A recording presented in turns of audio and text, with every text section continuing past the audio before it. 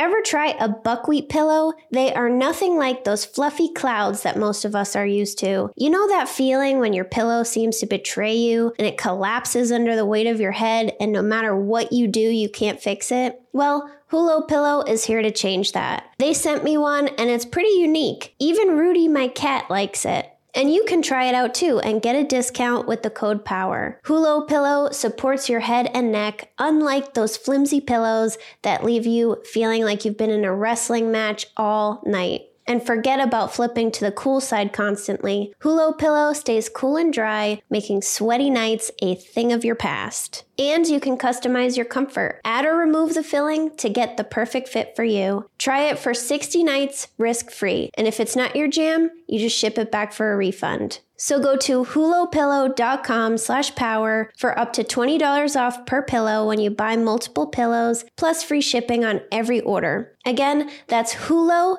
HULLO, pillow.com/power.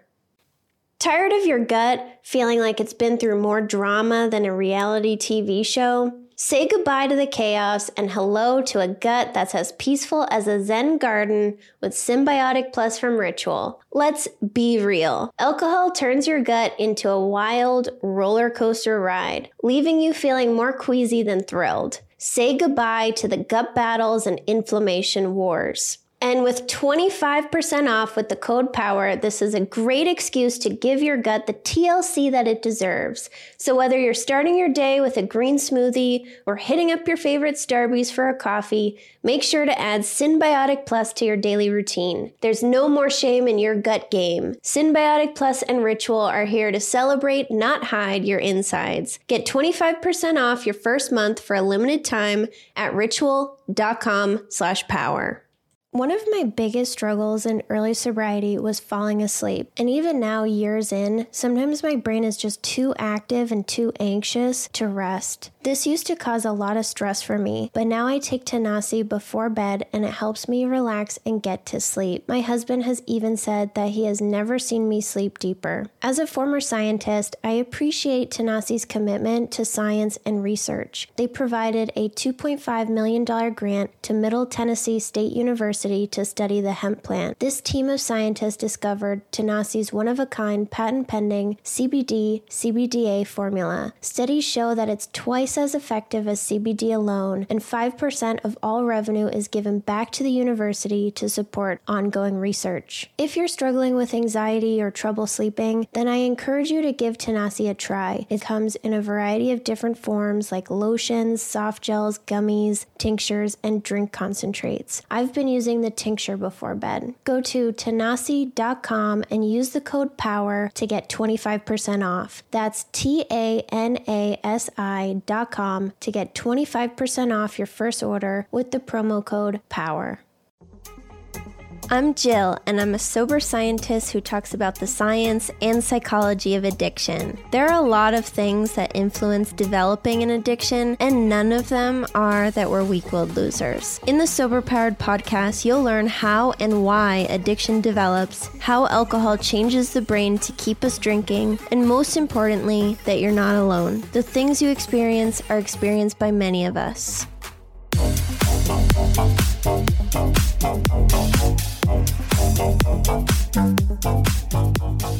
Welcome back to the Sober Powered podcast. Today I'm going to talk about non-alcoholic drinks. Some people love them and some people think they ruin your sobriety. In this episode, I'll explain why non-alcoholic drinks can be so triggering and how they activate the reward center. You'll learn if it's safe to consume drinks with a tiny bit of alcohol in them, why you might get a fake buzz from non-alcoholic options, and how drinks that mimic the real thing can lead someone down the path to relapse, or that they could just be a great tool for someone else's recovery. So let's dig in.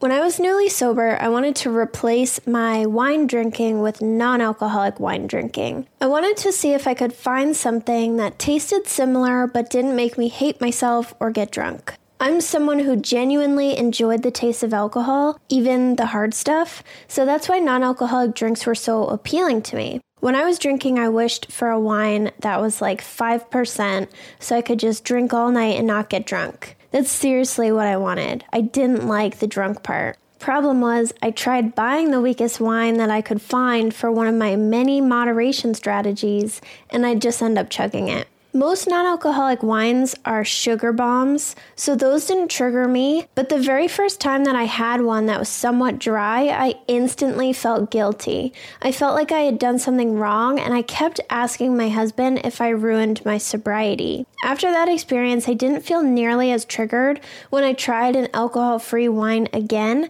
but I reserve them for special occasions now.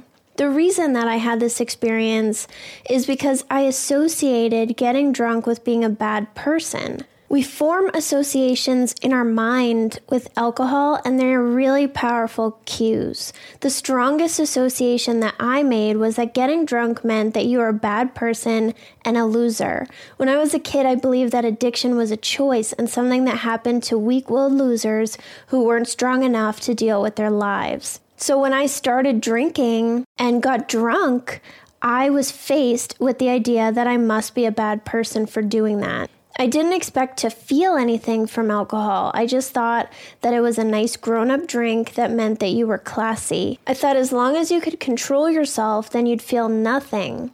And this association between getting drunk and being a bad person would go on to become suicidal thoughts and self-hatred for me during my drinking because I never had any control over myself or the ability to choose to stop once I started. So when I had a glass of alcohol-free wine and felt a little flutter in my head, guilt was my mind's natural response to that. I didn't feel a flutter because I was chugging it or because it had alcohol in it. It's because of another association I have in my head that wine means getting buzzed. And the mind is super powerful. It can create things out of nothing. I mean, look at people with health anxiety. I think that's a perfect example. People with health anxiety can have so much anxiety and worry about some specific health issue that they actually create it. They can create physical pain that's not real. So why can't we create a fake buzz when we haven't consumed any alcohol? So if you get a fake buzz from drinking alcohol-free drinks, then I know that can be really freaky and it might make you feel like you've done something wrong. But it's almost impossible to get a buzz off alcohol-free drinks. There are drinks that are 0.0% alcohol, but anything that's 0.5% or less is also considered a non-alcoholic drink.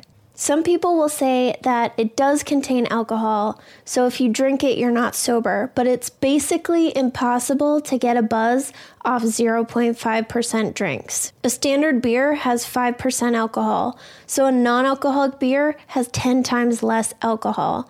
Think about how many beers it takes for you to get a buzz. Now multiply that number by 10. Could you drink that many beers in an hour or two? And also, remember back from episode 31 where we talked about why humans are even able to metabolize alcohol.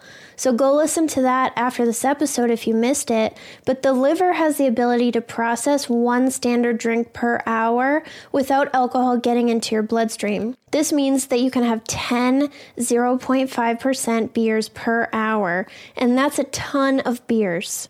And besides that, regular foods that we consume every day, like bananas, have trace amounts of alcohol in them. And bananas do not ruin your sobriety. So we get this buzzed or triggered feeling, not because we're actually consuming alcohol, but because our mind is so powerful that it associates the bottle, the popping of a cork, the popping of a bottle cap, the cracking of a can, the way the can looks, the smell, the taste, the color, with alcohol and the way that it feels. I even caught a fake buzz from a can of Diet Coke or a bottle of Topo Chico. And neither of those have any alcohol in them or are trying to mimic alcohol in any way, but cracking open the can of Coke and the bubbles probably activated the addiction part of my brain. Similarly with the Topo Chico, it's just flavorless sparkling water, but I had to pop off a bottle cap and I drank it out of the bottle. Two things that I associate with drinking alcohol. I was never a soda drinker or a sparkling water drinker either, so that's another thing to consider here. I'm not doing anything bad for having a can of Diet Coke, but now I choose not to drink those things because I don't like that fake buzz feeling. It makes me feel really bad about myself and uncomfortable. And the first time this ever happened, too, was in a meeting with my boss, and I felt really weird having a fake buzz from a Diet Coke in front of my boss. So it doesn't just have to be a non-alcoholic beer, wine, or spirit that is making you feel triggered. It can even be a fancy bottle of water. So in episode 61, we talked about how cue memories are triggered in sobriety. Our medial prefrontal cortex selects the correct emotional and motor response to a situation using information from past experiences. So when we're in a situation where something reminds us of alcohol, our medial prefrontal cortex is going to compare it to situations where we did consume alcohol. So this can result in you having a fake buzz, feeling guilty, or setting off seeking behavior to go find real alcohol. So why do some people assert that drinking a non-alcoholic beer will cause you to relapse? So we've already discussed the small amount of alcohol in some non-alcoholic beers, and this amount is negligible. Your brain will likely respond to a 0.0% beer in the same way that it will respond to a 0.5% beer. The issue, though, is some people try to just swap out beer for non-alcoholic beer and maintain the same lifestyle by going to the same bars, hanging out with the same drinking buddies, and sitting around doing nothing at home but drinking non-alcoholic beer and watching TV. And maybe even in the beginning of this episode, where I talked about getting a fake buzz from non-alcoholic beer, had you getting excited that now you want to drink more of it. So your intention matters. Our lifestyle has to change in sobriety. We built our entire lives around drinking alcohol, and we can't do the same thing for non-alcoholic beer. If you continue to maintain your drinking lifestyle in sobriety, then you will be constantly triggered, and eventually that can lead to drinking again. Because even though non-alcoholic drinks help, they don't do the same thing for you that alcohol does. Studies have found that when sober people are exposed to alcohol without drinking it, they begin to salivate in anticipation. We've talked about anticipation before several times. Most recently in episode 62, where we talked about how the brain stores cue memories. Anticipation is really important, and someone who is a take-it-or-leave-it drinker will not salivate when they are exposed to alcohol, and that difference is really important. A 2004 study published in Nature by Myrick and colleagues looked at brain activation for problem drinkers and social drinkers using MRI. They found that when presented with a cue, the problem drinkers had significant brain activation and the social drinkers did not. The areas of the brain that were activated were parts of the reward system that control motivation, converting feelings into action, and seeking behaviors. And the way that they cued everyone was by showing them either a picture of an alcoholic beverage or a picture of a cup of coffee. And just a picture of alcohol is enough to get our reward system to start becoming activated and anticipate the reward that alcohol will bring. And this anticipation is what leads to salivating and cravings for the real thing.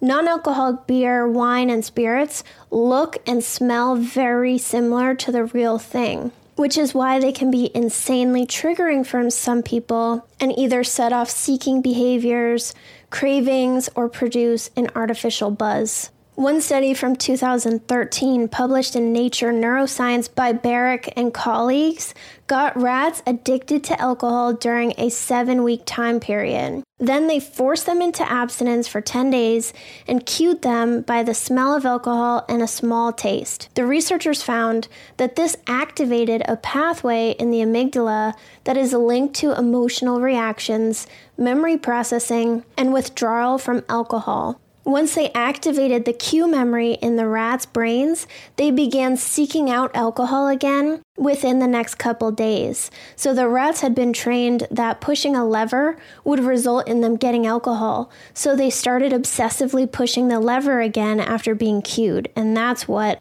the researchers determined was a relapse. So this is why some people avoid non-alcoholic drinks like the plague and never even consider trying them. So the degree of reward center activation is also going to depend on the severity of your problem with alcohol too. And since alcohol use exists on a spectrum, some people can drink non-alcoholic drinks just fine without going back to drinking. There are also products containing things like adaptogens that are designed to give you a buzz or a relaxing effect without the alcohol. So you should find whatever works for you. I think if you're someone who stopped drinking for the health benefits or because you are tired of hangovers, then maybe a drink with these ingredients could be a good fit for your new lifestyle. But if instead you stopped drinking because you didn't want to die, ruin your life, or you've struggled with relapse before, then I would recommend staying away from these drinks. And if you're curious, start first with the regular non-alcoholic drinks that don't have these ingredients and see how you feel about it. Overall, do whatever is best for you. If you don't want to drink non-alcoholic stuff, then that's great, and don't pass any judgment on people who do. If you do want to drink non-alcoholic stuff, then go live your best life, and when you post in Facebook groups, just be mindful that pictures of alcohol can be triggering for others, and non-alcoholic drinks look just like alcohol. So some people who are sober genuinely enjoyed the taste of alcohol, and I was one of those people. So non-alcoholic options are a good tool if they do not trigger you. So alcohol-free drinks will not ruin your sobriety, but just be careful to check the labels or have a friend taste test your mocktail. I always worry that I'll be given a real beer or a real cocktail instead of a mocktail. So just be vigilant if you are trying these outside of your home. So if you're wanting to try an alcohol-free drink, then I think the best place to start is with a mocktail, because it's just a nice, delicious tasting drink. It doesn't have to be the mocktail version of a specific cocktail. It can just be like a nice, fancy drink. If you try it and you feel uncomfortable, then don't push it. And if you're in early sobriety and feel comfortable, then non-alcoholic drinks can be a great tool for your sobriety. I love them when I'm socializing. It makes me feel more relaxed and confident that I have something that won't raise any questions. I feel part of the group standing there with a mocktail. And this could even be a soda water with a lime in a nice glass.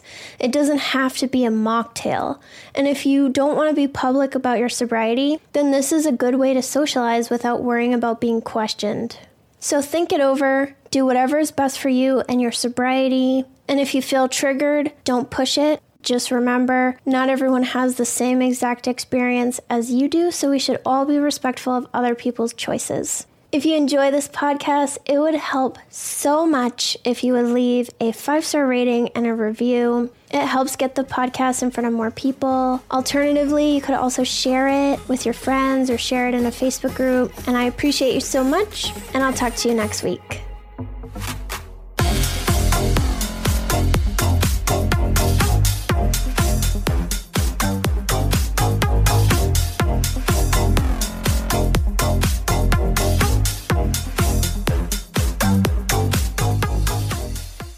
Addiction impacts all of us. Addiction's consequences run through all of us. From ourselves to our loved ones and through our communities, addiction creates so much loss and grief. My name is Dwayne Osterlin, and I'm the host of the Addicted Mind podcast, a show featuring personal stories, expert guests, and vital information about addiction and addiction recovery. We'll talk with leading treatment providers to discuss the latest research and treatment options for this devastating disease and advocate for mental health awareness. We discuss topics like the importance of creating a community of support, to helping loved ones, to some of the latest research on psychedelic medicines. The Addicted Mind podcast has been about creating hope, listening to stories of many amazing people that have overcome addiction and are thriving. If you or a loved one is struggling with addiction, subscribe to the Addicted Mind podcast wherever you get your podcasts, or check out theaddictedmind.com. New episodes every Monday. See you there.